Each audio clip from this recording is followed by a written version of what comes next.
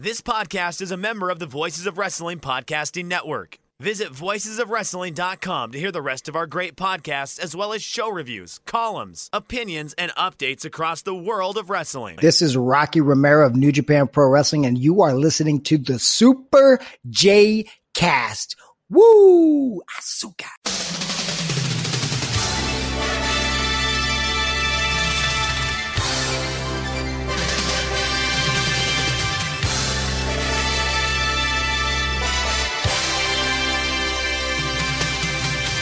Hello everybody and welcome to the Super J-Cast. I'm Joel Abraham, joined by Damon McDonald.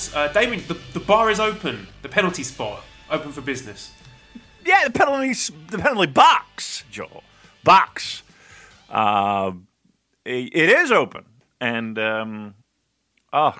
we had a great... here's what we did. We were keeping it very tight. We're keeping it very tight, the guest list, because of our COVID-19 fears. Even though people are starting to get vaccinated in this country at a decent clip, which is very good news.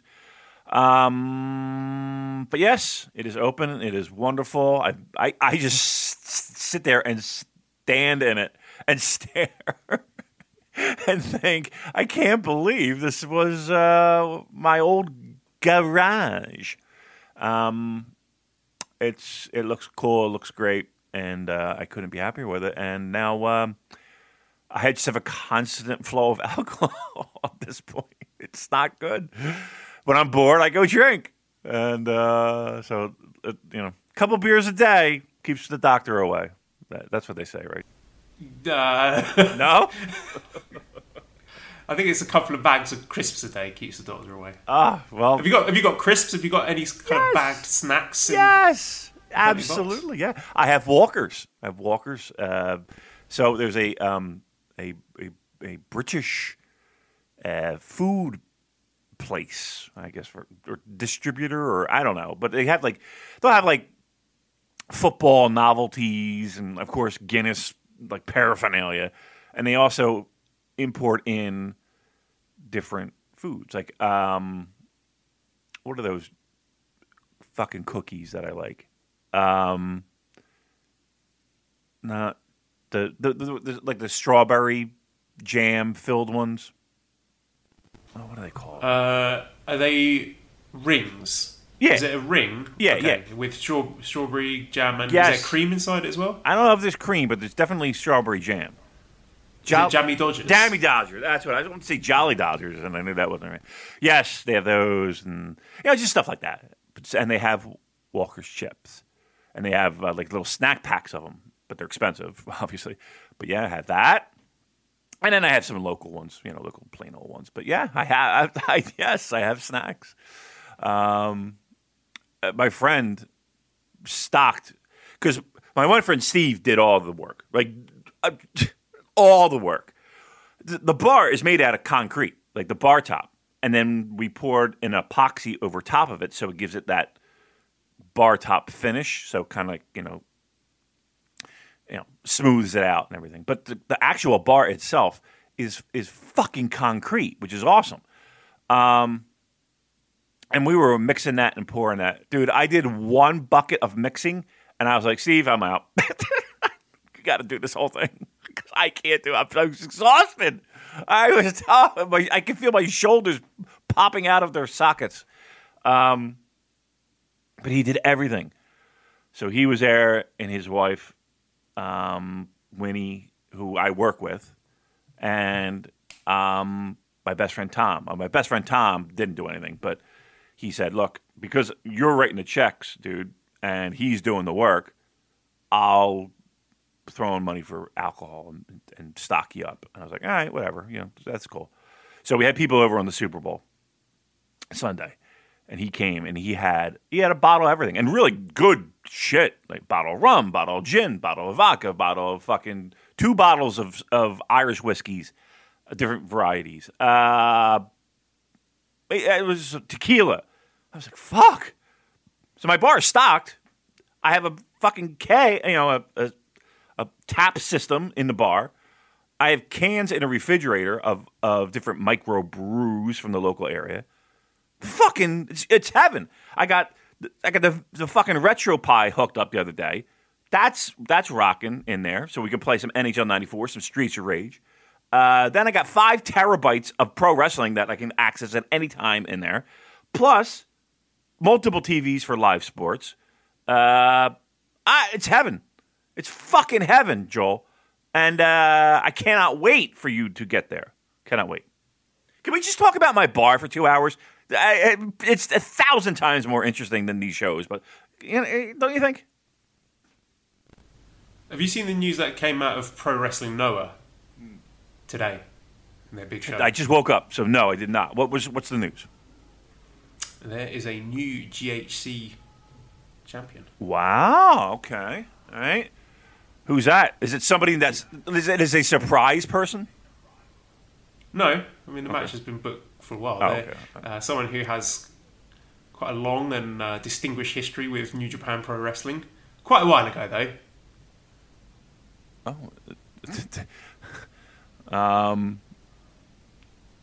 One of the 3 Musketeers. Really? Muta? Uh-huh. Keiji Muto. Just beat Go Shiozaki, and he is now... Oh, my God. Uh-huh. I mean... 58 years old. He's about the to third say. man in history to win the New Japan's IWGP Heavyweight Championship, All Japan's Triple Crown Heavyweight Championship, and those GHC Heavyweight Championship. The other 2... Do you know who the other 2 were? Or should I just tell you? Oh, just tell me. I'm too tired. Kensuke Sasaki and Yoshihiro Takayama. Yeah. Look, he is an absolute legend, but the last time I saw him was probably, the last time I was in Japan.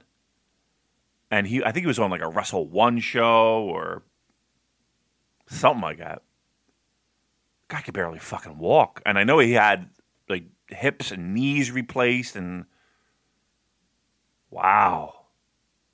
That's I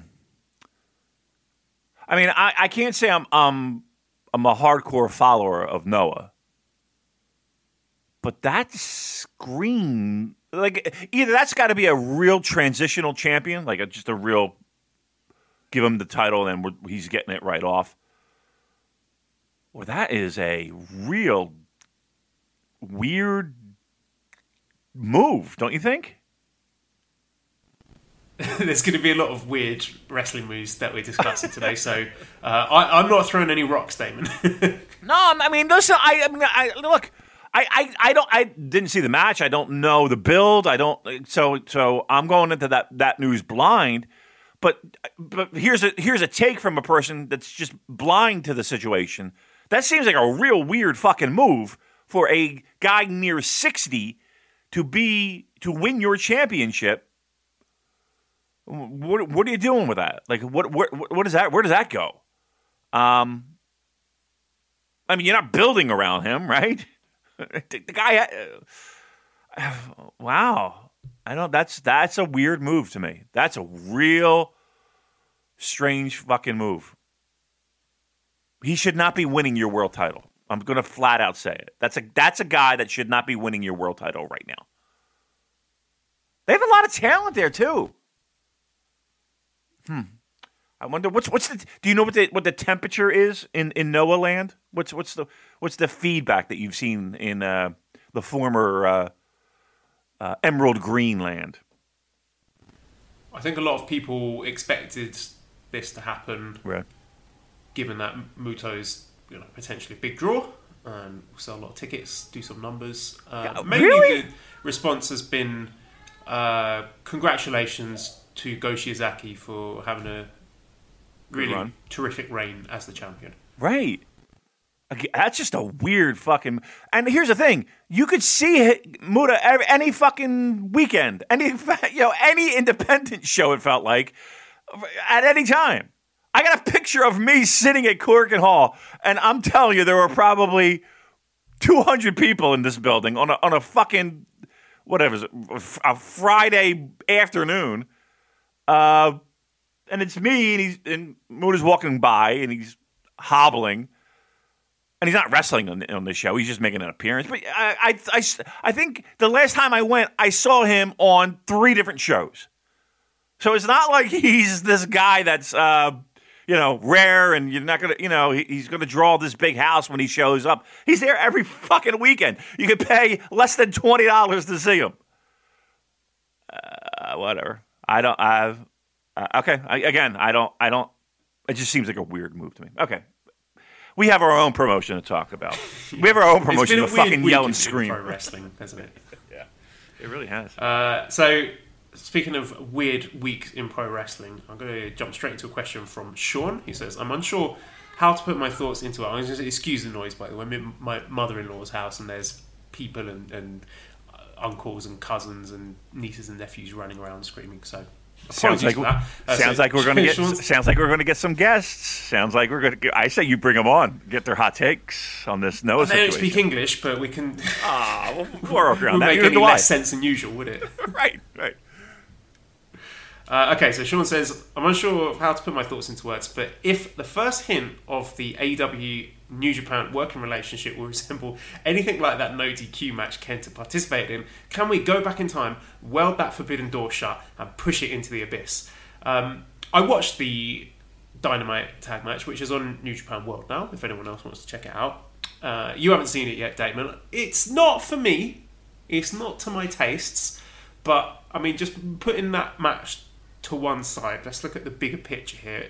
Damon, your thoughts, please, on this whole Kenta Mox situation. And do you think that the Forbidden Door, a term which has now been trademarked by All Elite Wrestling, do you think the Forbidden Door is now smashed open?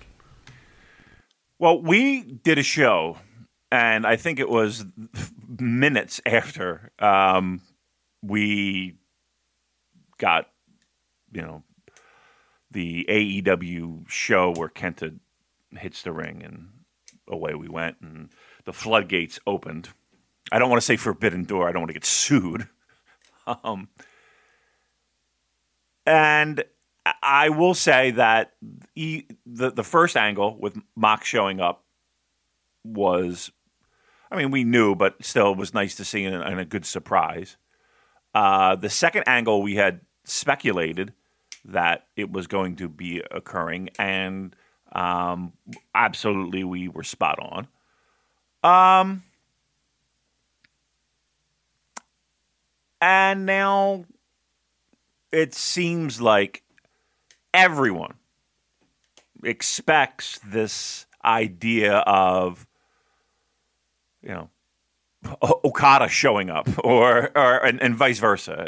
Kenny Omega showing up, and the dream cards and the fantasy booking and all of that. And Dave helping to fan the flames of there's a definite opening, but yet if you read what he had said, yes, there is an opening and it begins and ends so far with what we've seen here. Could there be more? Sure, we've said it for months.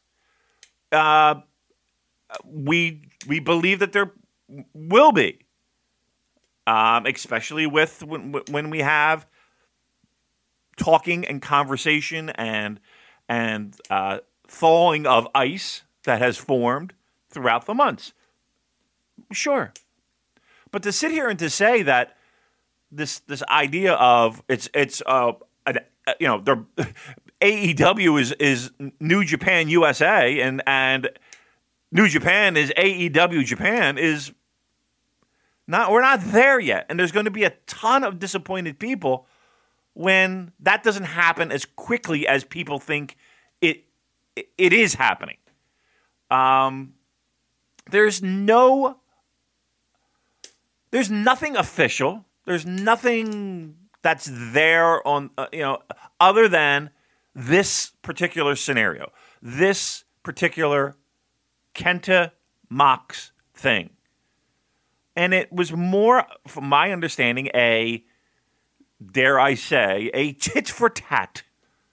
Okay, Mox, I want to work this fucking show, get this title off my back, blah, blah, blah.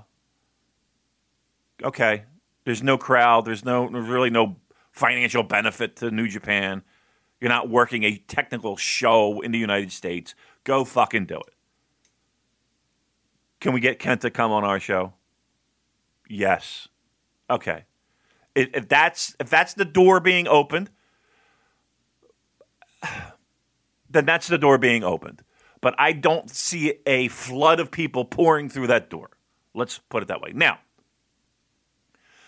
there are other things that are out there. Here's how I'll wrap this all up in a nice little fucking bow. I think we're in a state where people are looking for opportunities to make up for lost income. And people are willing to put aside certain things to make that happen. Those traditional lines in the sand might not be as defined as they once were, because people are looking to make up profits, lost money, and at the end of the day, that's what rules pro wrestling. Please make no mistake about it. That is what drives this business, is making money. I'm sure that you'll see more from AEW, and you'll see more of this partnership, but it's not going to be a instant thing. That's for sure. You might even see New Japan pro wrestlers that you know and you might love and you might not love in different promotions outside of AEW. How about that, Joel? You might even see that. You might even see New Japan pro wrestlers in North American promotions that aren't AEW. Why? Well, because of where we are. I mean, look at the landscape of the U.S. pro wrestling world right now, and look at all the weird things that have happened just in the past 4 months. Pretty crazy. Again, those petty things that have kept people apart usually subside when they look at their balance sheet and they say, "Oh fuck, what do we do?" And the guy next to you is doing the same thing, and now you're looking at each other like, "Okay, how can we make some money here?" And I think that's what's heavyweight title on Keiji Muto. Well, right, that's one thing. Man, that one blew me away, actually, Joel. I know I opened it, and again, I feel like I'm not really the best person to be talking about it, but my God, it's like I just can't get over the fact. Like, you would see him every fucking show, in the show, you seemed like he was showing up. So I don't know. I don't know what the thought process is there. What are your thoughts on this door opening, Joel? It's pretty exhausting, I'm not going to lie. I mean, you asked me last week what are the chances of a full working relationship between the two companies this year, bearing in mind, like you said last week, we knew Kenta versus Mox was in the can. We discussed there was a good chance of Kenta appearing on Dynamite, and I gave you 3% because of COVID, travel restrictions, attendance restrictions, etc. Yeah, and then Big Dave comes out and says there's a working relationship, and I was like, shit, they've signed a deal or something. Maybe some talent exchange, maybe a co-promoted show, something we didn't know about. So I read what he wrote, I listened to what he said, and drum roll please, it was that Kenta and Mox are wrestling on Strong and that Kenta's on Dynamite, which we already knew. So there's no new information there, right? He got nothing, okay? To me, this is not a full working relationship until we get some consistent international talent exchange, co-promoted super show, things like that. We're a long way away from that, so I'm sticking to my 3%. New Japan have agreed to negotiate with AEW because they didn't want to strip Moxley of the US title. They wanted to continue to work with Moxley. Moxley's great for New Japan US viewership, YouTube numbers, things like that. Logic's there. You can see both sides milking this for all it's worth, and we'll see how it goes. If New Japan start to see a big boost in their world subscribers and Strong viewers are up and merch sales go up, then yeah, they can dip their toes in a bit more. Honestly, I think some of the best analysis for this was from the Tama Tonga on the Tama's Island podcast, which might surprise you for a man who spent the last week or so speaking in Japanese to Iron Fingers and a rubber chicken, but I really think he nailed it though, so I would recommend listeners go and check out that as well. Give us the feeling from that podcast. I mean, what we've said. It's a start. You know, the doors open a little bit. You're peeking through the door and so, who's there? What do you want? You know, and then you're taking it from there. This is maybe we're just arguing semantics. I don't see this as a full working relationship. It might get there in time, but we're a long way away from that. You know, we'll see if in the coming months others follow the same path, or like you suggested, maybe slightly different path. Like lots of US-based New Japan guys not doing a whole lot right now. Just trying to think who hasn't been on New Japan. Finjuice popped to mind. Right. I haven't seen them on any Japanese shows for a while, so they're probably back in the States, spinning their wheels. You know, they might. They want to make it. Well, listen, they want to make an impact somewhere, right? They're right. You know, they're just trying. There's a lot of other backs that need scratching. You know, we saw during the Super J Cup a whole host of promotions being represented there, and other forbidden doors that we thought were closed being open. We saw Chris Bay appearing in the Super J Cup. So Chris Bay in the Super J Cup makes you, well, you know, that's one company giving a little back scratch to New Japan. Is that back scratch going to get reciprocated? We'll wait and see, Dave. Right. Who knows? Who knows? So, I mean, I know a lot of New Japan fans are apprehensive about talent exchange. It's like a hypothetical scenario here. Let's say, I don't know, Marco Stunt being in Best of the Super Juniors and taking a spot away from Master Wato. I'm in. I'll fucking drive Marco to Tokyo myself, David. Sign me up for that, please. No, I'm joking. My point is, I think we're a long way away from that, so hold your horses on the fancy booking for now. I will say this, and again, sometimes it gets a little bit overdone. Do you think that stuff like this, though, gets people fired up? Yeah, it got me. I was excited seeing the timeline popping off, seeing Kenta appearing on Dynamite. It's hard not to get excited about that because since 2001, I've been wanting to see a well-executed wrestling invasion angle because I certainly didn't get it then. So I think you'd have to be, digging your heels in pretty hard to have seen all the buzz that came from Kenta appearing on Dynamite and think, this is rubbish, I hate it.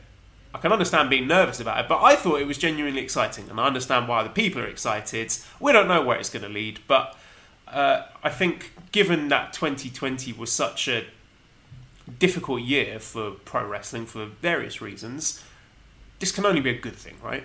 Right. And here's the thing, as much as they try and as much as dickheads like us kind of give you spoil it for everybody, it was exciting, and it was, you saw people's timelines blowing up, and Kenta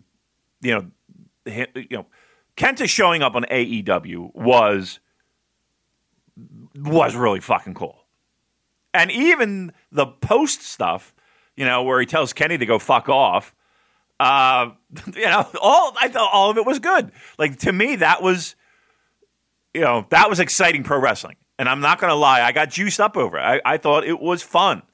And by the looks of the buzz and the interest that it generated, it was an excellent, excellent, excellent idea. Again, not to beat the dead horse, but I don't know if this necessarily means full-blown partnership, full-blown door opening, but it is a start. You got to start somewhere. And they started safely. If you notice, all the components that were involved there started safely. Now, Kenny kind of dipping his toes in this is okay, a little bit. All right, okay, all right.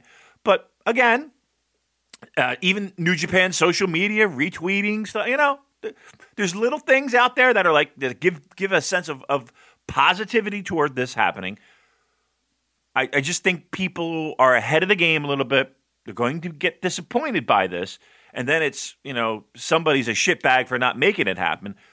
Give it time. We're pointing in the right direction. And eventually I think it will happen. But it's not here yet. George says AEW has gotten consistent praise for all the partnerships they formed during the pandemic, while New Japan has worked with ROH, Impact, GCW, MLW throughout, with Neri mentioned. Does AEW get more praise due to a Western bias? And yeah, I think that is something that's overlooked, the way that New Japan has been sowing seeds and building bridges with a whole host of promotions, not just AEW. Yeah, and again, we talked about that a few times. And they always have had that element of their, business dealing. There's constantly guys being brought in, and that's throughout the years. And I think AEW is just, let's be truthful here. It's probably the hottest pro wrestling company in the country, if not the world. And I say that because they have a major cable television show. And the only one that would be comparable would be WWE's show. So, yeah, I mean, more eyeballs are going to be on it. More focus is on it. It's easier for people to consume because, again, all they need to do is pop on their television and it's right in front of them. If they know how to use a channel guide, they can find it. And away we go. And there are names that people recognize. And the people that they don't recognize, I think they do a decent job of getting those people over. There's voices that they recognize. There's a lot of things that work for AEW. I'm going to tell you right now, I like AEW. I like AEW. For compared, giving me the option of what's on Monday night, which truth be told, I haven't watched in years. I'll take it every day of the fucking week. So yes, more people are going to see what AEW does than what New Japan does with MLW. I mean, that's just a fact. Just because of the position that they're in. The other piece of news that came up this week was something we've been hinting at for a while, Damon. New Japan has now partnered with a Roku channel in the US, Canada and the UK for a weekly 1-hour program, Thursdays at 5 p.m. So it's basically the old Axis show, World of Pro Wrestling. And it just seems like a bit of a sideways move. It's not going to hurt, but is it going to necessarily bring new viewers to the table? I'm not sure about that. I doubt it. I don't even know where it is. I couldn't. Right. I couldn't tell you if I have it. I couldn't tell you if I've ever watched anything on it. And I know that there is confusion. And it might be just dopes my age, to be honest with you. We don't know what the fuck it is. Like, do you need a Roku to access this channel, Joel? No, I don't think so. I think some cable, satellite TV, whatever providers host it as a channel without needing the app. Okay, so certainly it's a... Do you feel that they built up this announcement? Because there were people sort of speculating that this was going to be a big TV deal, and then it turned out to be a relatively bit of a damp squib. Well, I mean, if we're fair to them, they never really said it was a TV deal, did they? They said something along the lines of coming to your TV. Yeah. But, I mean, we're splitting hairs there. I think It wasn't an unreasonable assumption to see that and think, TV deal, was it? Well, that's what people want. Right? At the end of the day, that's what people want. And again, there is speculation that they have talked to networks in the United States. But here's the problem. Networks in the United States, they are in major flux. Like an option that New Japan may have had in the past might have been a network called NBC Sports. That carries. They actually have the broadcast rights for the Premier League in the United States. So you would watch, your Premier League games on this network. They also have a partnership with the NHL. They're going goodbye at the end of the year. They are folding into that streaming network Peacock that NBC owns. So that option is going goodbye. ESPN, I'm going to tell you flat out, ESPN is not picking up New Japan Pro Wrestling. I I'm going to give you the old 3%, right? ESPN is not picking up New Japan Pro Wrestling. Would Fox Sports? I don't think so. If they have a relationship with the WWE, I can't see that happening anytime soon. So now you're left with these fucking dollar store cable networks that people don't even know they have. And I guess it's something, but, I think people want this network, this show to be on a real cable network. I don't know where that's going to occur, because the deal that's going to be made is not this cable network signing a check to New Japan Pro Wrestling for their content. It'd be the other way. It'd be New Japan paying for a spot and some kind of deal where it breaks even. I don't know, but it's not like there's cable networks salivating and knocking on New Japan's door for a cable deal. And I say that a major cable network that's doing that. That's for sure. So if we expect a TV deal to happen where, $1 million deal, that's not happening. That is not happening, to be very clear. It's going to be, if anything, a break even. And I don't even think it's going to be a break even, to be honest with you. All right, well, let's get on to talking about the new beginning in Hiroshima then. We won't do every single match, so we'll just touch on the key matches there. All right. But without going into any match specifics, Damon, overall, it was a bit of a, we were not particularly excited going into it, and that's how it played out, isn't it? Look, I as strange as this sounds, I went into this recording today. And even in my mind, I'm like, you know what?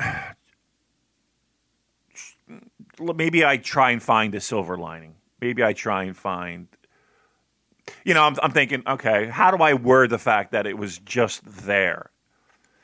And I found myself trying to make excuses for it being just there when it wasn't just there. I don't think it was good, right? There's a big difference between, it was there. I don't think this was good. I turned off two shows. Well, I turned off one show and was like, okay, that was that. And I didn't like it. And then going into a second show where I'm like, okay, I felt like I had to get through it. You know what I mean? Like I felt like I was watching a movie that ended on a note where, okay, I'm not really that interested in watching the second half of this fucking movie, part 2. And boy, it lived up to it. I know people are going to tell me that, okay, these are new beginning shows and these aren't major shows. And I'm going to say fucking bullshit. Their job, they're not going into this saying, let's put on fucking dog shit show. They're not. But boy, it did feel like they were, with not only the lead into these shows, but then the actual show and then the ramifications of the show. I was just left scratching my head, man, and thinking, here's the problem that I have with New Japan, Joel. Consistency. You come off of a show, and it wasn't the best show in the world, but it was a decent show with Ospreay, Kojima, and even to a certain degree, Okan and Tenzan. Maybe not from a working perspective, but at least there was build and interest, and people got into it. Tanahashi, Shingo. You come off of that, and then you get dropped into like 2 shows of just stuck in the mud. I feel like I'm the stick in the mud, but I don't know anyone. And again, I'm not as active as you. don't give a fuck what people think, so I usually don't look. But I ask you. There's no buzz for this, right? Nobody's coming out of this like, No. you know what I mean? I don't think these shows were good. I don't even think these shows were, they're okay. I don't think as a package, as a whole, these shows were good. Period. Let's get into the specifics then. Let's start with the main event of night 2, which was the IWGP and IWGP Intercontinental Double Championship match with Kota Ibushi making his second successful defense against Sanada. 27 minutes, 51 seconds with Kamigoye. I was dreading this game because I was scared it was going to go an hour, and it didn't go an hour. It went 27 minutes, and I liked it. I thought it was decent. It's not going to be touching any match of the year lists, but I was engaged. I was entertained throughout. It wasn't as bad as I thought it was going to be. A couple of messy spots with TKOs, but I was pleasantly surprised. I thought this was a good match. I'm not sure how I would compare it to the G1 final. Maybe a little bit better than that. I thought sort of bell to bell. The G1 final match had quite a few moments in the first half where I was losing interest, but this one kept my interest throughout. So yeah, it was fine, but I think the bar should be higher than that for IWGP heavyweight title matches. Right. You know, we're used to the best. You know, this is supposed to be the best wrestling on the planet, and you know, two guys going out there and having a good match, that shouldn't really be enough, should it? I shouldn't be satisfied with that. Correct.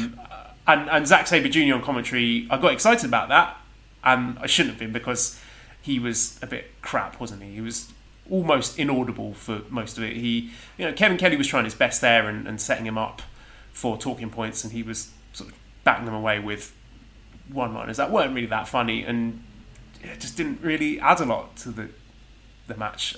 But yeah, overall, it was okay. A big old bowl of okay. Right. But that's you. But you said exactly what I think a lot of people felt was, okay, this is the main event of the show that has on a show to me that needed that main event. Like, we've had shows that have been okay, and then you get to that main event and it saves the show. And that was the fear going in, was, okay, traditionally, these are shows that, okay, you're not going to get your meat and fucking potatoes till the main event, and the main event saves it. Are these two guys the guys that are going to deliver? Listen, Kota Ibushi, I think, is fantastic. I really do. He's had more great matches than even good matches, to be honest.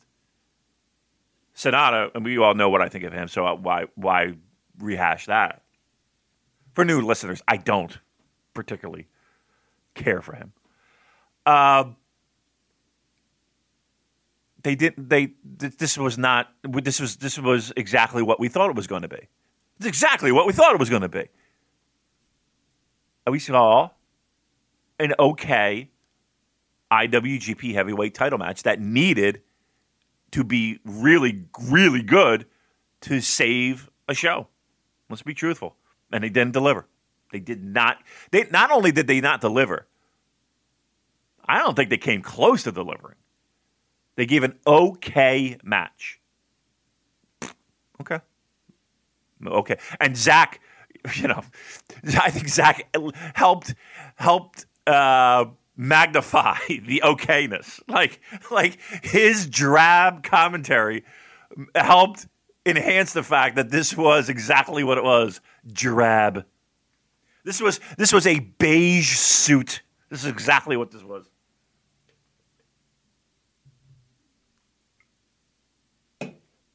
Looking at implications coming out of the match, Bash says, is Sanada the new Goto? And yeah, I can't see him winning the top title. Like I said, we understand why he's popular with the domestic audience. He's good looking. He is charismatic to the domestic audience. I can't for the life of me think why. It's not something that resonates with me personally. So I just think he is now a guy who you trot out, once a year or whatever to challenge in these big matches and, look sexy. Why? And give you a 3 3/4 star match.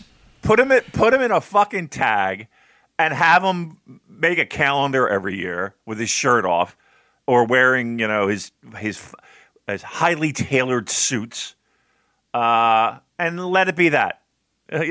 Just keep him away from any significant pro wrestling matches. That would be my dream. Let him wear his mask. Let him brood. Let him wear his summer suit with his little hat, right? His little summertime hat and his shoeless or his sockless shoes, slip-ons.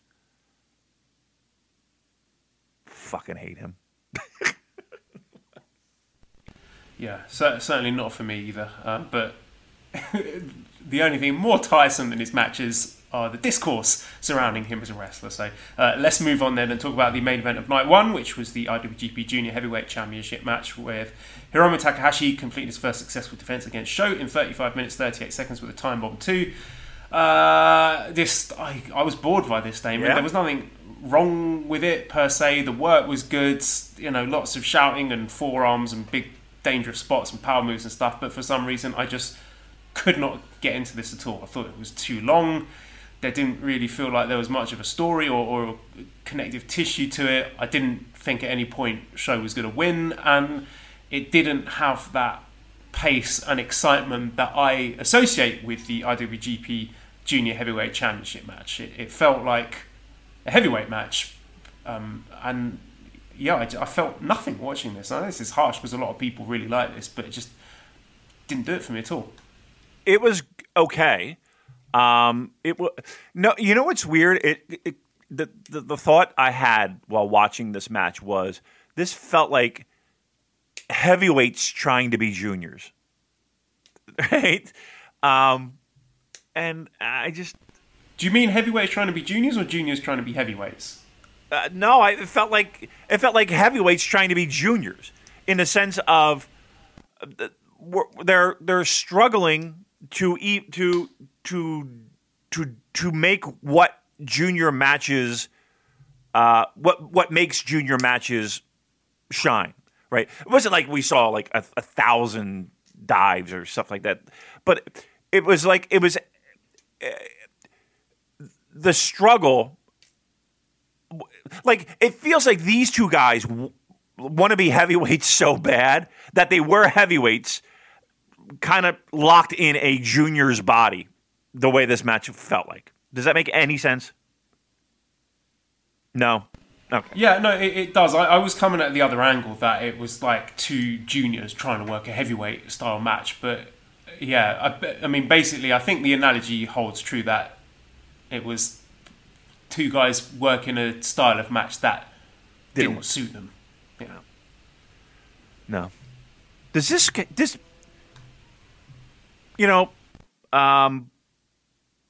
Hiromu has a really strong track record, right? I mean, there's no one sitting here questioning Hiromu and what he is to the company. Do you have some reservations on Sho? I like Sho a lot. I think Sho is fucking unbelievably talented. I think he's a really great pro wrestler. What's missing? What? Because this is not the first time he's been in a big spotlight where it's kind of felt a little bit underwhelming.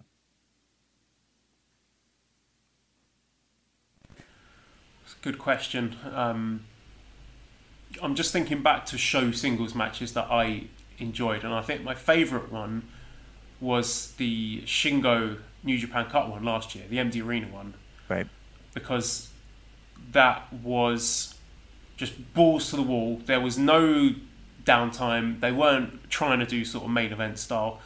Sometimes that Shingo style match I can find a bit copy-paste and a bit tiresome, but it worked there. I think Sho is better in shorter, more intense, higher paced Sprint. matches. Yeah. Yes.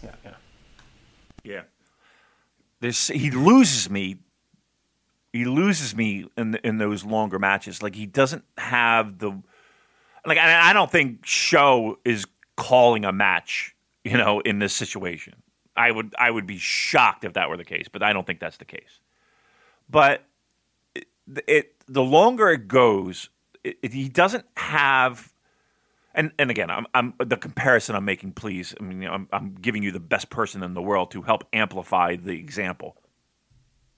But if you take a look at like Hiroshi Tanahashi and the way that he has the ability to build and take people on rides with the match structure and how it's laid out and when things occur, that I don't think Show has any real strong concept of at this point in his career. And again, I'm comparing maybe the guy who's the best ever at that to Show, but again, to amplify and that he's missing that component for me. Like, the longer it goes, he loses me, and the sprints he's able to capture my attention and keep it. I don't know. And you would think that would be the type of match you would have with Hiromu. I guess they had to kill time, right? They gave him a spot that they had to shave a lot of time off, maybe. And I don't know if Show's the right guy for that.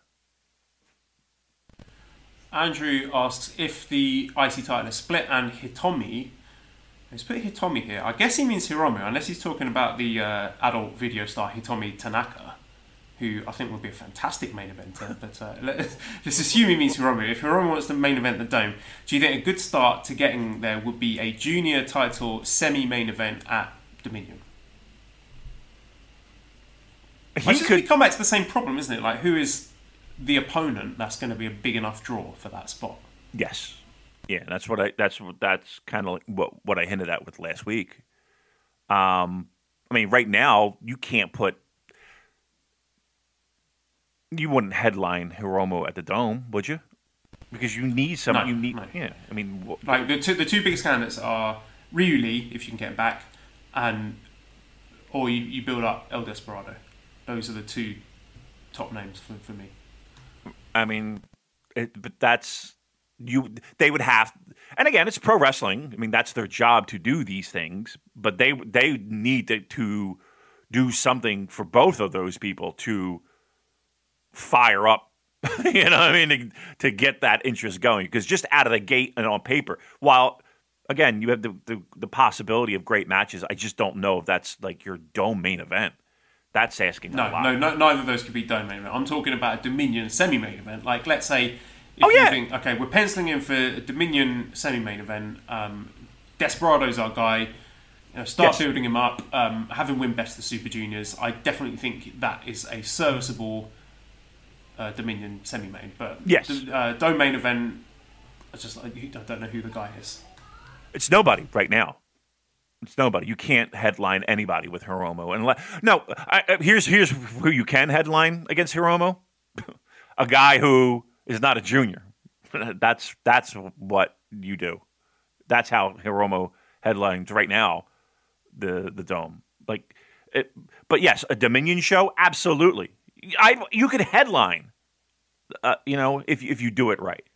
Now, after that headlining Dominion show, could you run a very hot angle or, and get people even more amped up for a match? Whatever that looks like, I don't know how you get from point A to point B, but you would need Dominion to be a launching point if you were going to put Hiromu as a main event on a Dome show. Something, again, to put into perspective, something Liger as a defending the title, never done. Tiger Mask, never done. There's a lot of big names that have never done that, and that's not to say that Hiromu can't. Just putting it in historical context. Big name, that never happened. Let's talk about the IWGP Heavyweight Tag Team Championship match with Guerrillas of Destiny with their first successful defense against Dangerous Techers. 29 minutes and 8 seconds, GOD won via disqualification after Taichi attacked with the Iron Fingers. You go first, Damon. Come on, man. Like, what? And here's what's the most frustrating part of this. And correct me if I'm wrong. There's really no hint of this program going anywhere else, right? There's no hint of rematch. I mean, maybe down the road, but it feels like we're putting this completely on pause, right? After this match. So we got a DQ finish with no payoff that made no sense to me. You know what I mean? Like, come on. I know it's pro wrestling, but the guy is so distracted by these fucking Iron Fingers that he loses focus after 20 minutes. Over 20 minutes? Like honestly, did you when that match is over, did you even question your fandom of Dangerous Techers just because they were perceived as absolute boobs? Did you just like, what are they? What? Look, back in the glory days of Japanese pro wrestling, you would have big matches, big stars being uber protected, and you would see 20-minute matches, and then they tumble out of the ring, and they brawl in the crowd, and ringing of the bell, and everyone tries to break them up, and you would see this constantly. Then things changed. Clean finishes. And they got away from that nonsense. The idea of we had to super protect everybody. We did this finish not to protect anybody, not to do anything other than get over a fucking Iron Finger. Nobody got over in this match except a fucking Iron Finger. What is happening? What the fuck is happening here? I'm genuinely not trying to be contrarian here. I liked it. I'll explain the reason why I liked it. Because as a crazy person, I've been watching all the Road 2 shows and all the backstage promos, and following all of that stuff, you can track Taichi's descent into, for want of a better word, madness. You know, he's just been so distraught by losing these Iron Fingers and the symbolism that they have to him for whatever reason. You know, whether that is his comradeship with his retired buddy Izuka, who left the Iron Fingers to him, or if he thinks that's a sign of disrespect that Tama Tonga took them, and all the mind games that led into it, and him just basically losing his mind in the backstage stuff going into this match. I don't think the match would have made sense in the context of everything I've just mentioned for Taichi to not get the Iron Fingers back, and B, to just get them back and think, oh yeah, I've got them back now, I'm going to put them away safely and win the match with a clean finishing move and pin them 1, 2, 3. Right, that wouldn't have made sense for the story that they told. And why didn't they flip it?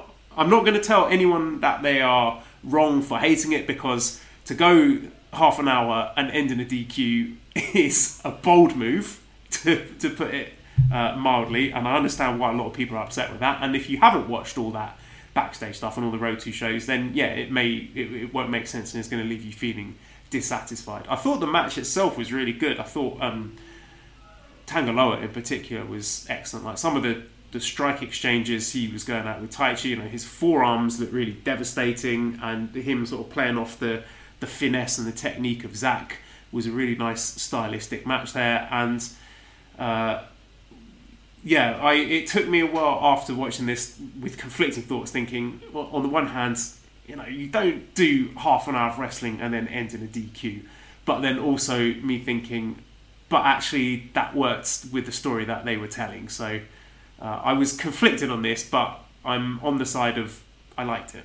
Sorry. Okay. No need to apologize. So the idea that they were painted into a corner and they had to do a DQ finish because, he's going to get these fucking things back and then, all hell's going to break loose. Okay. You mean to tell me we couldn't have I don't know, we could even do a fuck finish where somebody gets screwed over, somebody gets pinned, and Dangerous Tekkers couldn't just, get pissed off and then beat the shit out of, get some revenge, right? And get the Iron Fingers back. Right? We had to ruin a match in the process by getting the DQ, and then B, continue on with the nonsense with the Iron Fingers. Like, okay, getting the Iron Fingers back, great. I cannot believe we're sitting here talking about getting the Iron Fingers back. The demonic possession. He's possessed, Damon. The spirit of Izuka or whatever evil forces are in the Iron Fingers. Does anyone want that in their New Japan Pro Wrestling? Okay, what if I come at it with this analogy? At the end of The Empire Strikes Back, the Star Wars movie, and Luke Skywalker, Darth Vader going at it. Spoiler alert, Darth Vader cuts off Luke's hands. And, yes. But the bad guy wins at the end of the day in that movie. And everyone's like, were people... I don't know, because I don't know what year that was, but I don't think I was born yet. But I saw it in the theaters, all right? Is that what you're trying to insinuate? I'm old? Fuck you, all right? Okay, Uncle Damon. Is that a fair analogy? This is not the end of the story, that it's okay to have an unsatisfying end to this chapter. But it is. This is this what do they have the Iron Fingers back in their possession? Yes. Okay. In the hobby, it's not easy being a fan of ripping packs or repacks. We hype ourselves up thinking, maybe I can pull a Ken Griffey Jr. rookie card, but with zero transparency on available cards and hit rates, it's all just a shot in the dark. Until now. Introducing Slab Packs from ArenaClub.com, the only repack that provides real value, a complete view of all possible cards, and clear hit rates for each one. Now, when I buy Slab Packs at Arena Club, it finally feels like I know what I'm getting. I was able to open an Arena Club slab pack, and I'll be honest, it was a lot better than what you normally do. Say you go to a card show, and there's a random innocuous brown bag of cards, and yeah, you can open it, and look, it's going to be junk. You know what I mean? Like, you know what you're probably going to get in those. Maybe you find that fun, and sometimes I do. Sometimes I like just opening up cards and saying, hey, look at some random cards or whatever. But if you're really in this game to find value and find particular cards, it sucks to have to buy these mystery packs, and it ends up being, almost nothing. Nothing of value. Not with Arena Club. You can display, again, of all available cards, hit rates, grading, so you know that when you're opening up this slab pack, you are going to get something valuable. You are getting something good. And Arena Club, in addition to having those great slab packs we just talked about, is also a marketplace for card collecting, buying, trading, selling, displaying, all that sort of stuff.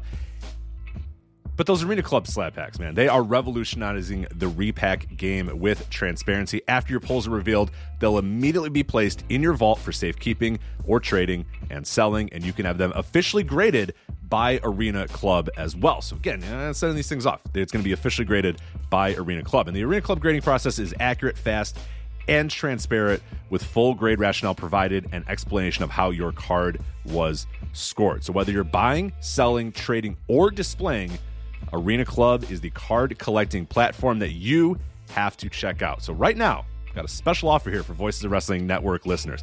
You can get 10% off of your first purchase by going to arenaclub.com/VOWnet. Again, that's arenaclub.com/VOWnet. Now, that's a crazy offer. That's 10% off a $400 slab pack. $40 off right there. 10% off your first purchase. No matter what that purchase is, 10% off. Again, that's arenaclub.com/VOWnet. arenaclub.com/VOWnet for 10% off your first purchase on Arena Club. And we thank them for sponsoring the Voices of Wrestling Podcast Network. Is there a rematch in this? Do you think that there is a not that we know or we have the booking sheets in front of you, but do you expect there to be a rematch during the New Japan Cup? Possibly. We have a question. It tells the dude says, do you see Taichi regaining the Iron Fingers at the end of the feud with him and Tama, or do you see it continuing with both men slipping more into insanity as their desire to possess the fingers escalates? I think this is Dangerous Tekkers on ice for now. That's what Zach said. He said he's concentrating on the New Japan Cup now. Could I see those guys facing off in the early rounds of the New Japan Cup? Sure. I would say that is probable. Right. Okay. I don't know, man. Yes. Could this continue on? Sure. Do we want this to continue on? Joe, do you want this to continue on? What, this feud between Guerrillas of Destiny and Dangerous Tekkers? Correct. Over the Iron Fingers. I think they have a great match in them, or at least a very good match. I don't know if and when they would do it. I mean, we've got the cards for Castle Attack, so it's not going to be happening anytime soon. But I will look for the silver lining here and say, I think, from an in-ring perspective, since their return, Guerrillas of Destiny have stepped up their game hugely. Yeah. And I think they are a very fun tag team to watch, in my opinion. Right. And I think it's the right move for them to keep the titles. And I'm looking forward to seeing their upcoming matches. I have no problem with them keeping the titles. Let me be clear. But I want the focus to be on the titles, not the Iron Fingers. Not once did we talk about the fucking titles. We talked about the Iron Fingers. Right? Yes. And I see your point. You know, for all the great work that Dangerous Tekkers did elevating those titles, the fact that the titles felt like an afterthought in that match is a shame. Yeah. Even if it does make narrative sense. Okay. But the narrative stinks, is what I'm saying. Thank you. Well, I liked it, but we'll have to agree to differ there. Okay, well, let's stick with Guerrillas of Destiny then and talk about the semi-main event from Night 2, which was the Never Openweight 6-Man Tag Team Championship match, with the champions Yoshihashi, Hiroki Goto, Tomohiro Ishii successfully defending against Tangaloa, Tama Tonga and Jay White. 27 minutes, with Yoshihashi pinning Tangaloa following the Kinkoji. I thought another very, very good Never Openweight 6-Man title match. I like the way these are structured. I like the way that Yoshihashi is always the heart and soul of these matches, and I think he always delivers. I thought he was great here. I thought Guerrillas of Destiny were very, very good again. I don't really have that much to say. I thought this was very, very good. I thought probably the best match of the two shows. Thank you. We're in real close agreement. It might not be the number one, but it's up there. And it's amazing how these fucking never 6-man title matches turn into, again, they're slotted to be just, on a show, it feels like. But they always seem to rope in guys who have their working shoes on and, want to have a good showing. I thought it was great. Which, again, I don't know why it would surprise me, because they've delivered consistently. They've been highlights of shows consistently. I don't know why this is shocking me or anyone else at this point. Like, these matches are becoming the highlights of shows, people. Right? That's crazy talk. But here we are. And again, I don't think there's anything wild or crazy, or it feels like to me that these matches are built on just solid pro wrestling foundations. It's not like they're young lions going in there, but we're not going off. I don't have to fucking stretch my brain to understand motives and just they're great pro wrestling matches that make sense because they're fighting over these titles and they give a fuck about these titles. It's always great. And they've been doing it consistently. And once again, maybe not on this show, Yoshihashi, man, he's become one of those glue guys.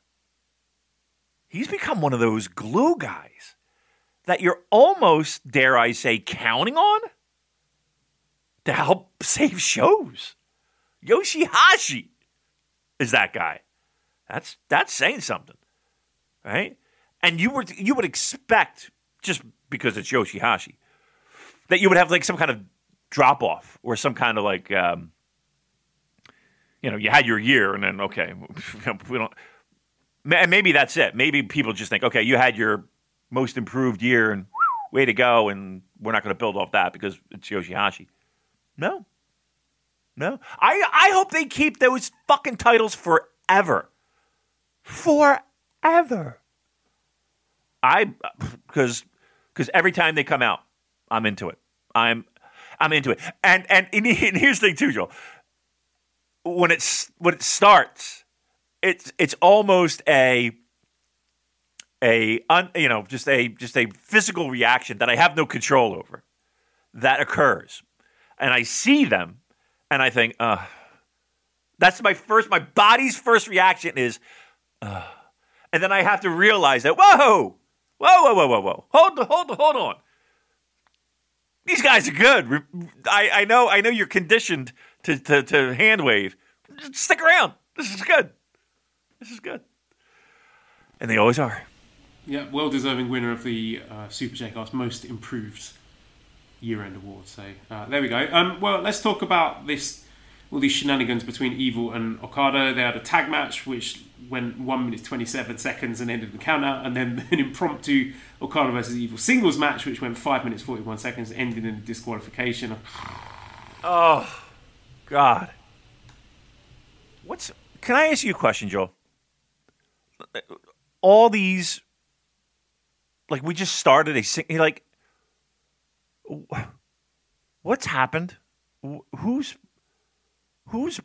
is there like an evil guy who's writing these storylines that's actually hovering above New Japan Pro Wrestling and giving storylines to Gedo, and Gedo is, I don't know, drunk and he just signs off on it? Is that what's happening? Is there some master puppeteer that's ruining our New Japan Pro Wrestling, Joel? Yeah, it does seem to have taken quite a turn in over the last 12 months. Doesn't it? It's about this feud specifically, it's just both guys feel like they're phoning it in to me. I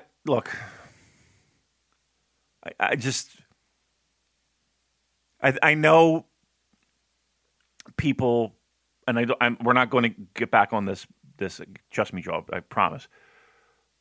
People were shocked with Evil won this title, and at the very least, it did rattle people awake. That the title can change hands at any time. And I know people complained that, oh my God, it's Evil. But okay, I was under the impression that, okay, this is a made guy now. This is a guy that is serious. And I don't feel that way anymore. He has fallen like a fucking rock for me. He's quick. It's not... Okada isn't exactly covering himself in glory here either. He looks like he's sleepwalking through the feud too. So I think we should blame both of them here. Yeah, I'm in agreement. Like, it's right. Like Okada feels like he is in big match mode. Like he'll turn it on, like domes and G1 finals. New beginning. I don't know if you're getting top flight Okada.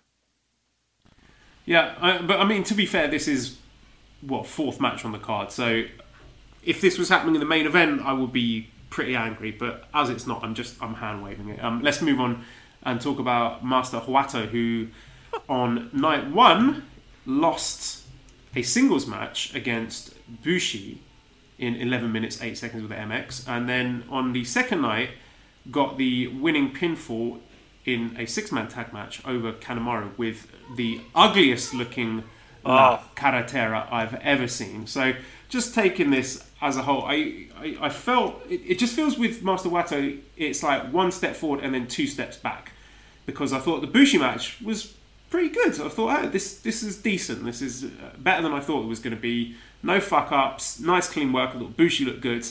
Bit surprised by the result, which kind of signified that Wato was not in the upper echelons of the junior singles division at the time of speaking.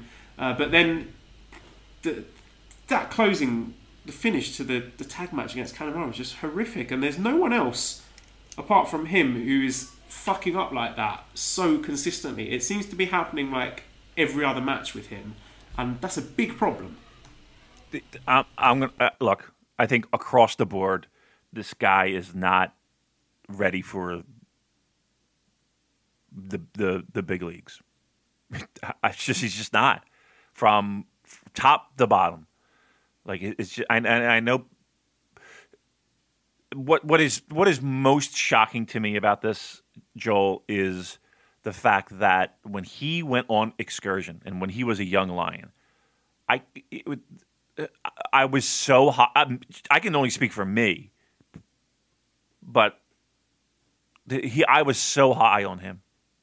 I cannot believe where we are. Like he got worse over excursion, didn't he? He wasn't doing this. He wasn't fucking up like this when he was a young lion. Not that I can recall. No, not that I can recall. I mean, for people who can, I mean, I'm the guy who's like, you put some weight on this dude and it'll happen. You could easily give him the Intercontinental, or you could easily, like I was that guy. I had that high hopes for him. He has no confidence. He has lost foundational things. You're right. That sequence where he can't even fucking get over. He can't even flip over. Like that's day one pro wrestling school stuff. And to me, it's in your head at that point, right? When fundamentals like that slip from you, and you don't have that base and that support, that's a mental thing. Because at that point of a pro wrestler's career, a lot of that, and again, I'm talking like I am, but just in talking to athletes, right? Professional athletes, it's muscle memory at that point, right? The foundational stuff. And when you lose that, it's mental. Your mind is fucking with you. And I really feel like that's where we are with this guy. And the only way you fix that is to step away from it. You don't fix that by doing more of it. You actually make it worse. Because it's not that he doesn't know how to do it. It's that his mind is not allowing him. His confidence is not allowing him. His psyche is not allowing him to do that. The things that when you don't have that mental barricade, it's just like flowing water. It's just a part of what you do. It's just natural. Nothing he does looks natural. From the minute he comes out of the curtain, nothing he does looks natural. Pause on him. Hit the fucking pause button before not only, he just, people like us rant and rave, but before he hurts himself or somebody, right? Because I think that's the territory we're going to be going into soon. If these things don't get rectified, it's okay to not have him on shows at this point. He needs to reset, and then you can say, okay, this gimmick obviously isn't for you. This gimmick obviously is something that is you're not comfortable in. What do we do with you? What are your ideas? What's going to make you comfortable? How do you find yourself? How do you become the young lion again? I think that's really that might be the key. How how do we make you the young lion again? Because something happened, and something's not right. Tails the Dude asked, when do we see Master Watto job to Tori-chan the Rubber Chicken and Ignatius sisters Ibushi fear Mr. Watto? I mean, if they're wrestling together, I'm sure he does fear being dropped on his head or something equally unfortunate. Last thing I wanted to touch on about these two shows was a little Young Lion roundup. Louis says, does Yuya have a death wish? There was some really fun back and forth with him and Minoru Suzuki continuing their mini feud. I thought there was some great stuff between Gabe Kidd and Zack Sabre Jr. I would love to see a singles match between them sometime in the future. And Yota Tsuji currently sitting at 26,000 likes in his quest for 55,000 in his match request against Tetsuya Naito. So some good stuff from the Young Lions on these two shows. They make it interesting. They're trying to do everything they can to be front and center. I like that.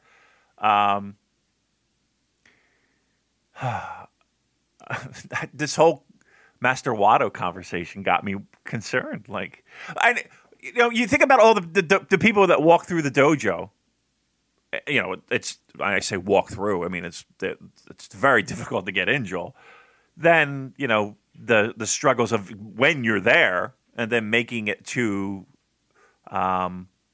the main roster. It's a long journey and a very tough journey, and all the people who haven't made that. But the Master Watto talk has got me concerned. Like, oh my God, who's not going to make it to the next level? Because I like all these guys. I think all these guys have a certain something special, right? And I don't think that there's one guy that people are pointing at and being like, no. The way, like, to me. And again, they're in very basic minor roles. But is there a young lion that you wouldn't take over Master Watto right now? There is a brand new young lion that I would take over Master Watto at this point, to be honest. Yeah? Yeah. I feel sorry for the young lions, too, with all the COVID. A couple of them might have been on excursion right about now. It's a shame. Part of the allure of being a New Japan Pro Wrestling star is that idea of learning from different people all over the world, which I love. COVID-19. Go fuck your mother.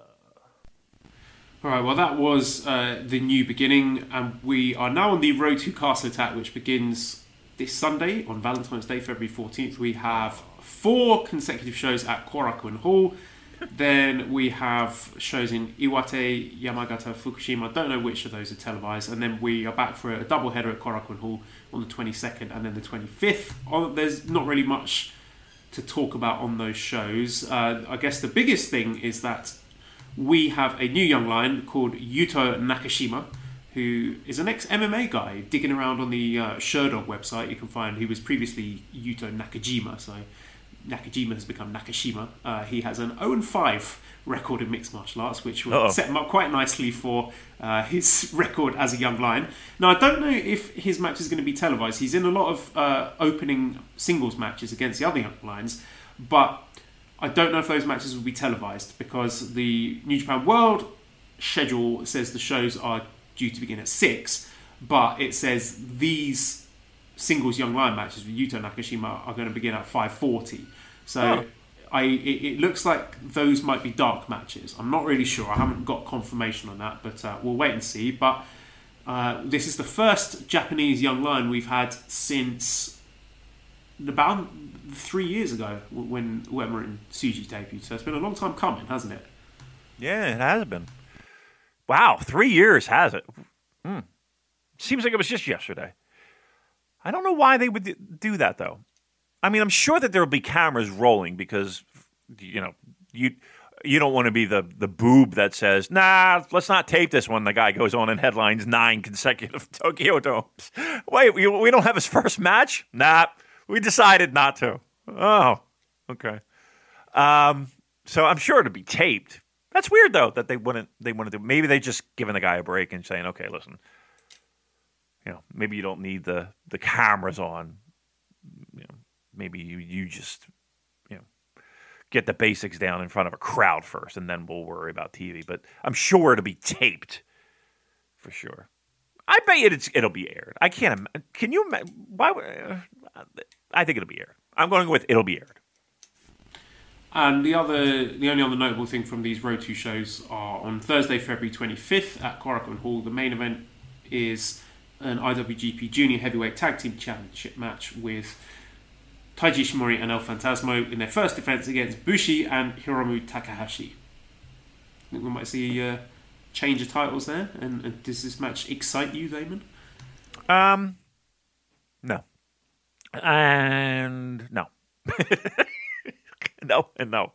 No, I don't know. It's got potential, right? Right? It could be good. It could be good, right? Could it? It could be good, right? Could be. I think Bushi and Hiromu have got underrated chemistry as a tag team. Should be fun. Okay. A lot of shenanigans. A lot of Bullet Club shenanigans. Yeah. Okay.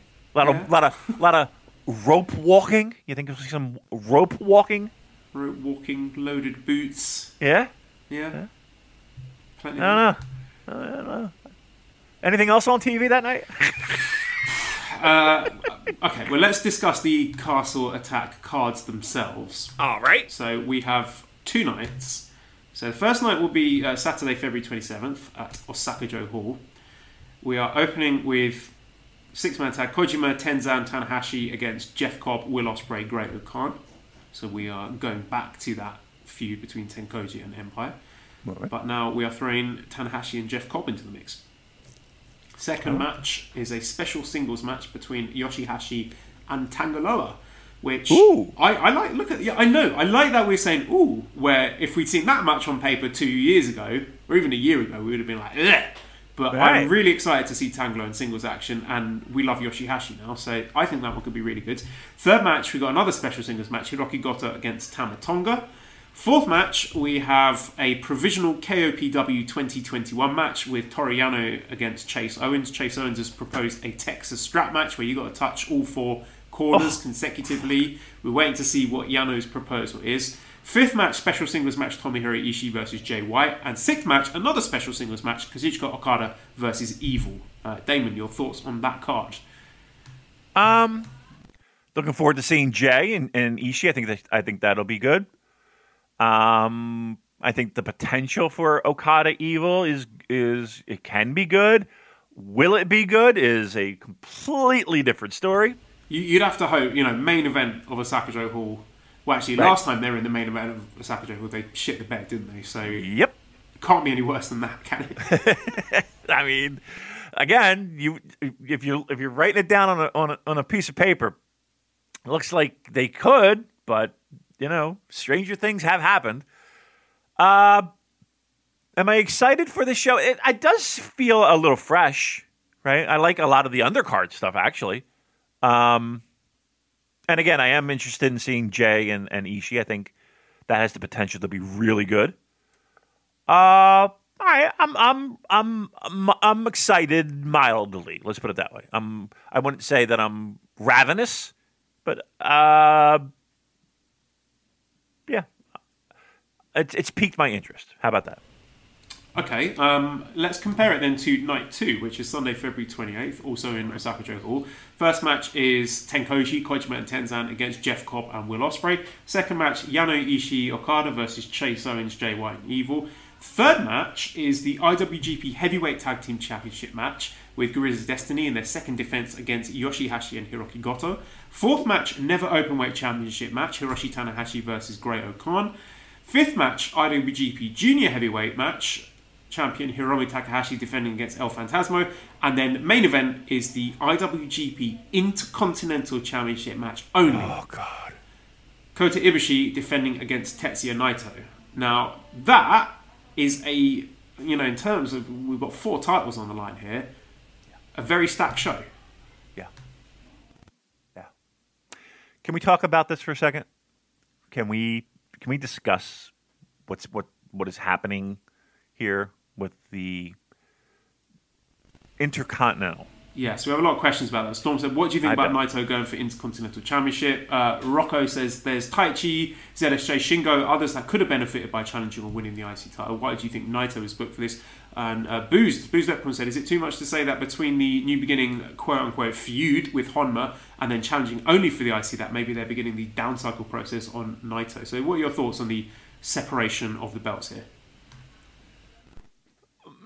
Explain to me why, when at the end of this show, because I need a smart person. I need a person with a doctorate to help me understand why, when Naito walks down in only the way he can to the ring and decides that he's just going to challenge for the Intercontinental title, when, if he beats this guy, he would win the heavyweight championship. Help me understand the logic in that, Joel, please. I think the logic is supposed to be that Naito doesn't want the belts to be merged, which is what Ibushi wanted to do. He wanted it in the beginning. He wanted it in the beginning. It was his idea. Double Dome was his idea. No, he wanted to be double champion. He didn't want to merge them. He said all along that he wanted to be heavyweight champion and Intercontinental champion and defend the two titles separately. And it was like the titles being connected together wasn't his intention. So the storyline logic here is that Naito he doesn't want the belts merged, and his character development over the years is now he sees the value of the Intercontinental title and doesn't want to see it merged with heavyweight. So that's why he's going after just the Intercontinental title. He says he doesn't deserve to get a shot at both of them because Ibushi pinned him. I'm hand-waving all of that. But pause, please pause, because I just want to make sure that this point doesn't get lost. So, again, he understands the value now of the Intercontinental title, a title that hasn't been defended on its own in over a year. Now he just wakes up and says, you know what? This Intercontinental title, this is the shit. We haven't seen an Intercontinental title defense in over a year. But now he wakes up one morning and says, that's the shit right there. That's what I'm going for. Okay? Well, like I say, in his defense, he wanted to defend it separately, but he says that decision was taken out of his hands by New Japan management. Okay. All right. Well, thank God we have a new ownership group. Or new, I think at any rate, whatever they did to separate these belts, and we're assuming they are going to be separated. I mean, Naito might actually lose this one. I don't think it's a given that he wins.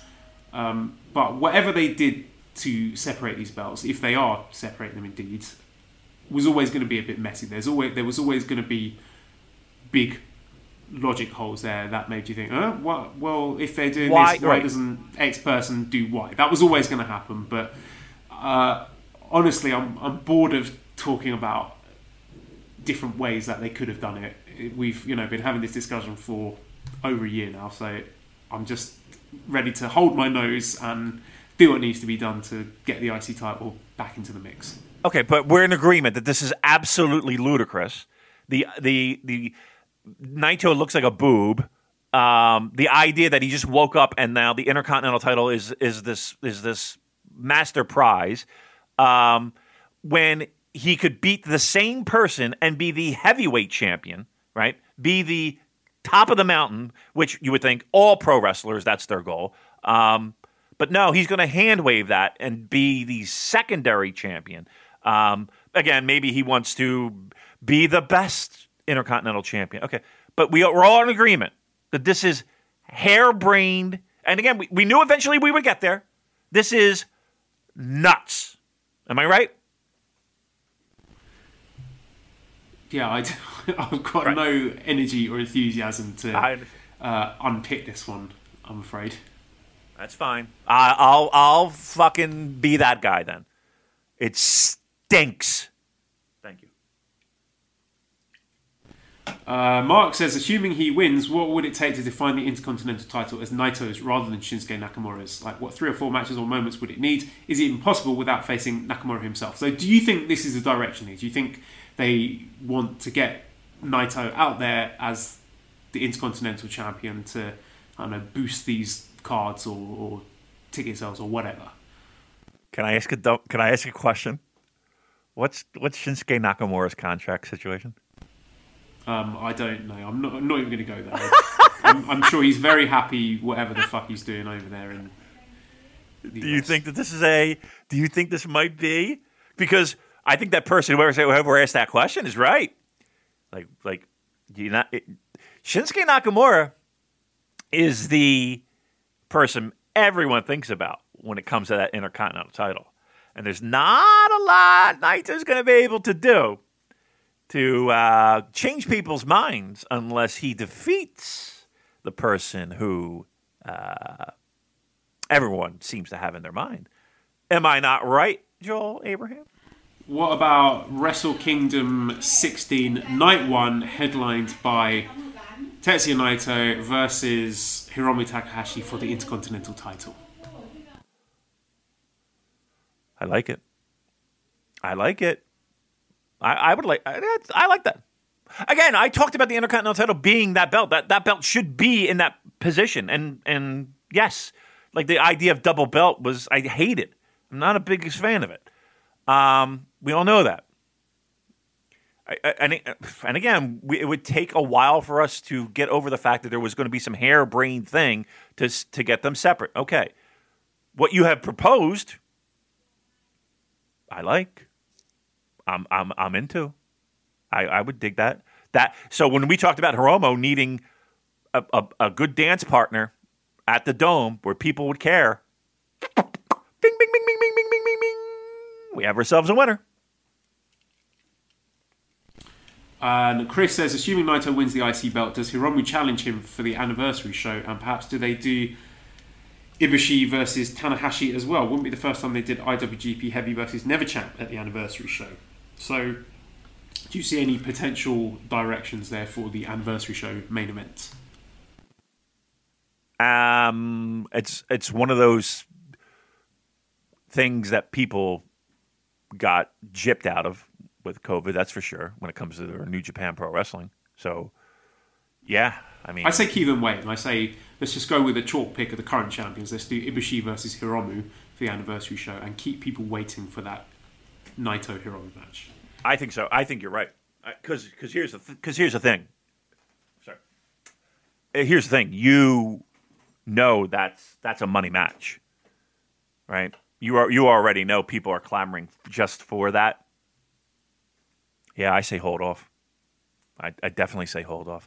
But here's the thing with the idea of teases, it's a long way. It's a long way to January 4th and 5th.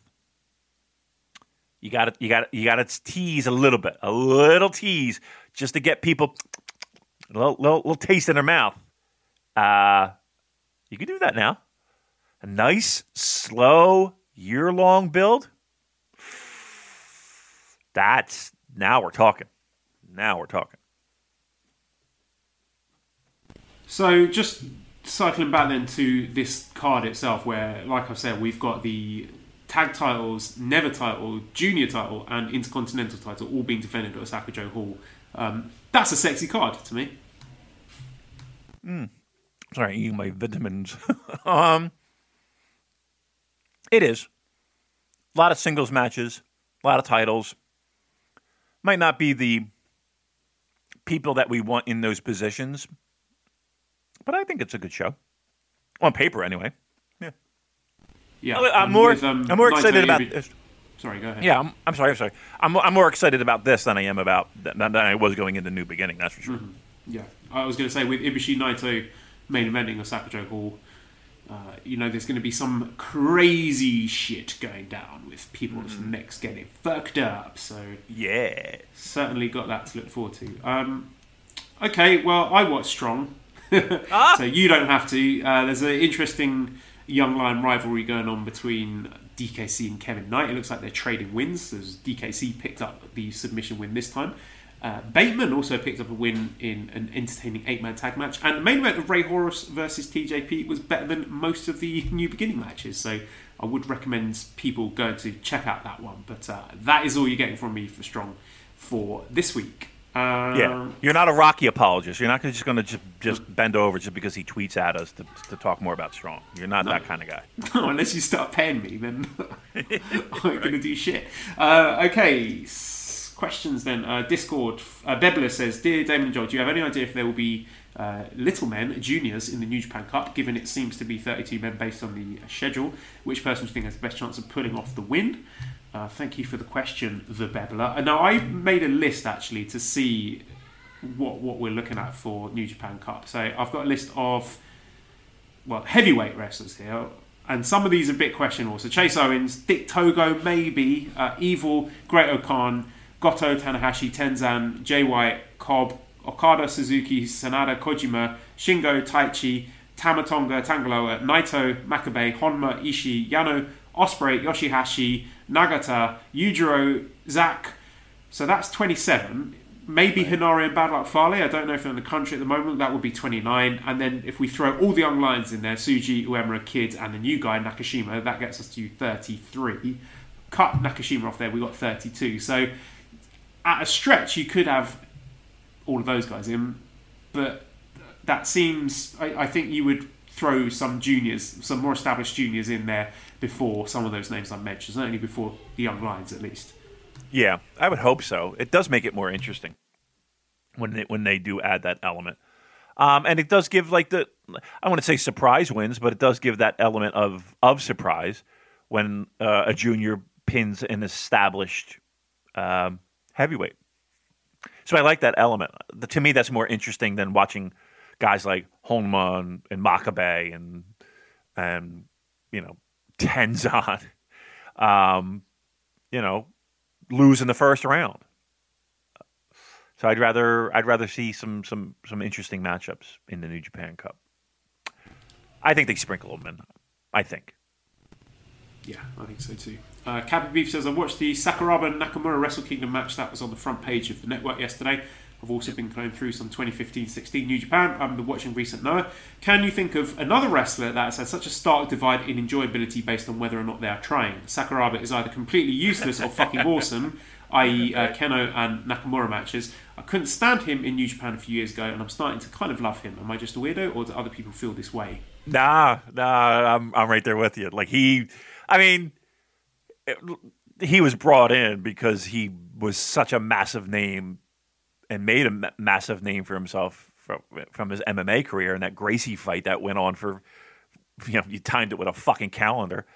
And then there were, I wasn't there, but people that were there have told me that one of the loudest pops, or I guess most energy they have felt in the Tokyo Dome, was Sakuraba Suzuki match.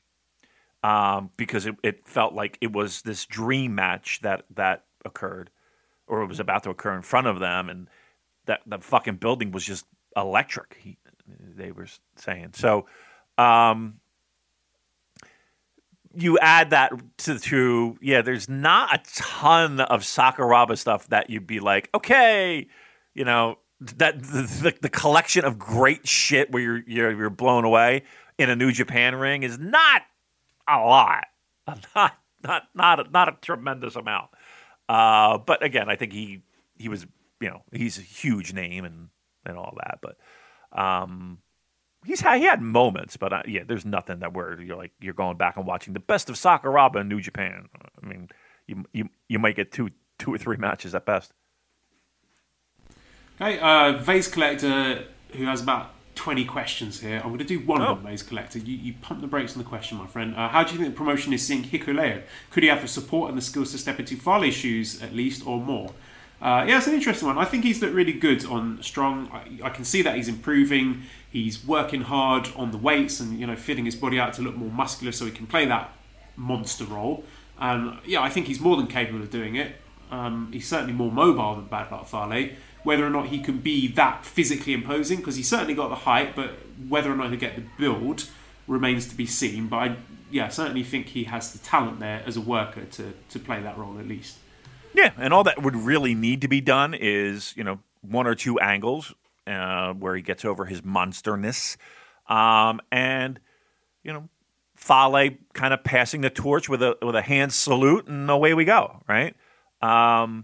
Again, no one knows when Fale is going to hang it up, even if he is going to hang it up anytime soon. But I think, having him be the understudy to Fale is the natural progression, and I think he'll be fine in that.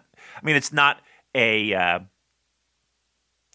really wasn't known for his outstanding pro wrestling matches, and he's had a couple, but he's been in there with some pretty talented fucking people helping that occur.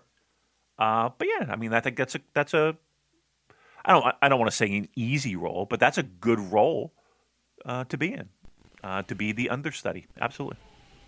Gig Me Like a Butcher says, Dear Damon, when you finally finished the bar, what's the first song that you played as you drank that inaugural beer or other beverage? And question for Joel, once you're back in China with family, reunite with Scampi, and have some time alone, what game are you putting in the PlayStation? It's going to be Persona 5 for me, because I bought that before I left and haven't had time to play it yet. Damon, first song at the First song played, I know exactly what it was. It was Stone Roses, I Am the Resurrection. And I also know the first video game I played was NHL 94, and I lost 2-0 on 2 goals by Pat Verbeek on the Hartford Whalers. I will remember that forever. So yes, there you go. Stone Roses first song, NHL 94 first video game, first wrestling match that I put on. I think I put on like an old. No, what I put on, and I was just testing to make sure it worked. But I popped on. When Liger retired, they had a TV special where they aired 24 hours of Liger. And I popped that on because I know the quality of the video was really good, so I just wanted to see how it looked on the TV. So that was the first wrestling that was on as well, to answer that question that no one asked. Andrew says, if the Big Show was in the G1, what match would you most be excited for? I would book the Big Show against the Small Show and have him against Sho Tanaka, even though Sho hasn't been in the G1. And then together they would average out to be a medium-sized show. I can't top that. Excellent, move on. Spannerhead said, recently watched the Stardom costume change battle royal where everyone dressed up as another roster member. Should New Japan do the same thing? I do like it when they do like the wackier stuff like Fantastica Mania, and I like the idea of them dressing up as each other. I think that will be a fun idea. So maybe if they can't do Fantastica Mania, do that. Just dress up as each other. Didn't they do that before? Who did that before? Was Robbie Eagles and Will Ospreay, right? They dressed up as Sho and Yo. It was like around a Halloween show. I remember that. Look that up. They had the jackets and the hats, and they dressed up like Roppongi 3K. So yes, I would be okay with that one show, a little humorous thing. Like I would just want to see the wrestlers' reactions to somebody dressing as them. A big battle royal. People in the ring. As they come and they see themselves and they're like, motherfucker, this is great. That's what I would want. That would be the best. So yeah, I'm all in on that. Some nonsense show, special show. Do it. I'm in. Fine. Steel O'Neill says, remember that Yano versus Tamatonga match in G128 that Uncle Harold got involved in? It's gone from New Japan World. So we're seeing the erasure of Harold May's presence in New Japan. Michael Craven, you're next. Although I don't think he's on next any or footage, is he? Yeah, I don't think he is. I don't think he's on any recorded footage.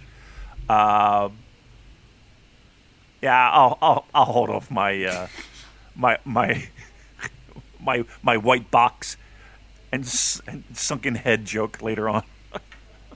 Tim says, when is Tanahashi going to film My Dad Is Still a Heel Wrestler? We need a sequel. Look, Damon, you hasn't even watched the first one yet, and I really think you should. I think it's a fun film. Mally liked it.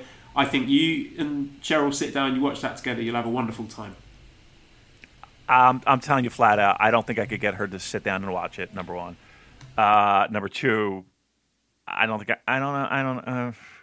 Look, I'm not a movie guy, and I don't know. It's probably great. Where can I find it? It's not on World, is it? I don't think it's on World anymore. Excuse me, as I barely stifle a yawn. We can get it to you. If you're serious about watching it, which you're not, we can get it to you. Get it to me, and then we'll see what happens. Last question then, also Bash. A question from Music Damon. Has he heard the new British band called Dry Cleaning? They're on the cusp of doing big things here. And question for Joel, which next generation console are you getting?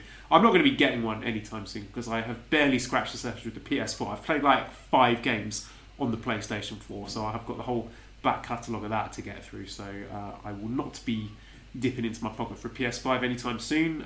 Damon, have you heard of Dry Cleaning? I have not, but I do need some. I got to need some shirts laundered. All right, that's it. That's the end of the podcast. I'm hungry. redcircle.com/shows/super-j-cast if you want to give us money. Discord link is in the show notes. At Cobra Kawaii and ProWrestlingTees.com/super-j-cast for our t-shirts. Thank you, Editor Dan, on Twitter at LousyHero219. Voices of Wrestling Podcast Network, other shows. 5 Snake Review, iTunes, Twitter, at the Super J-Cast. Thanks. Bye.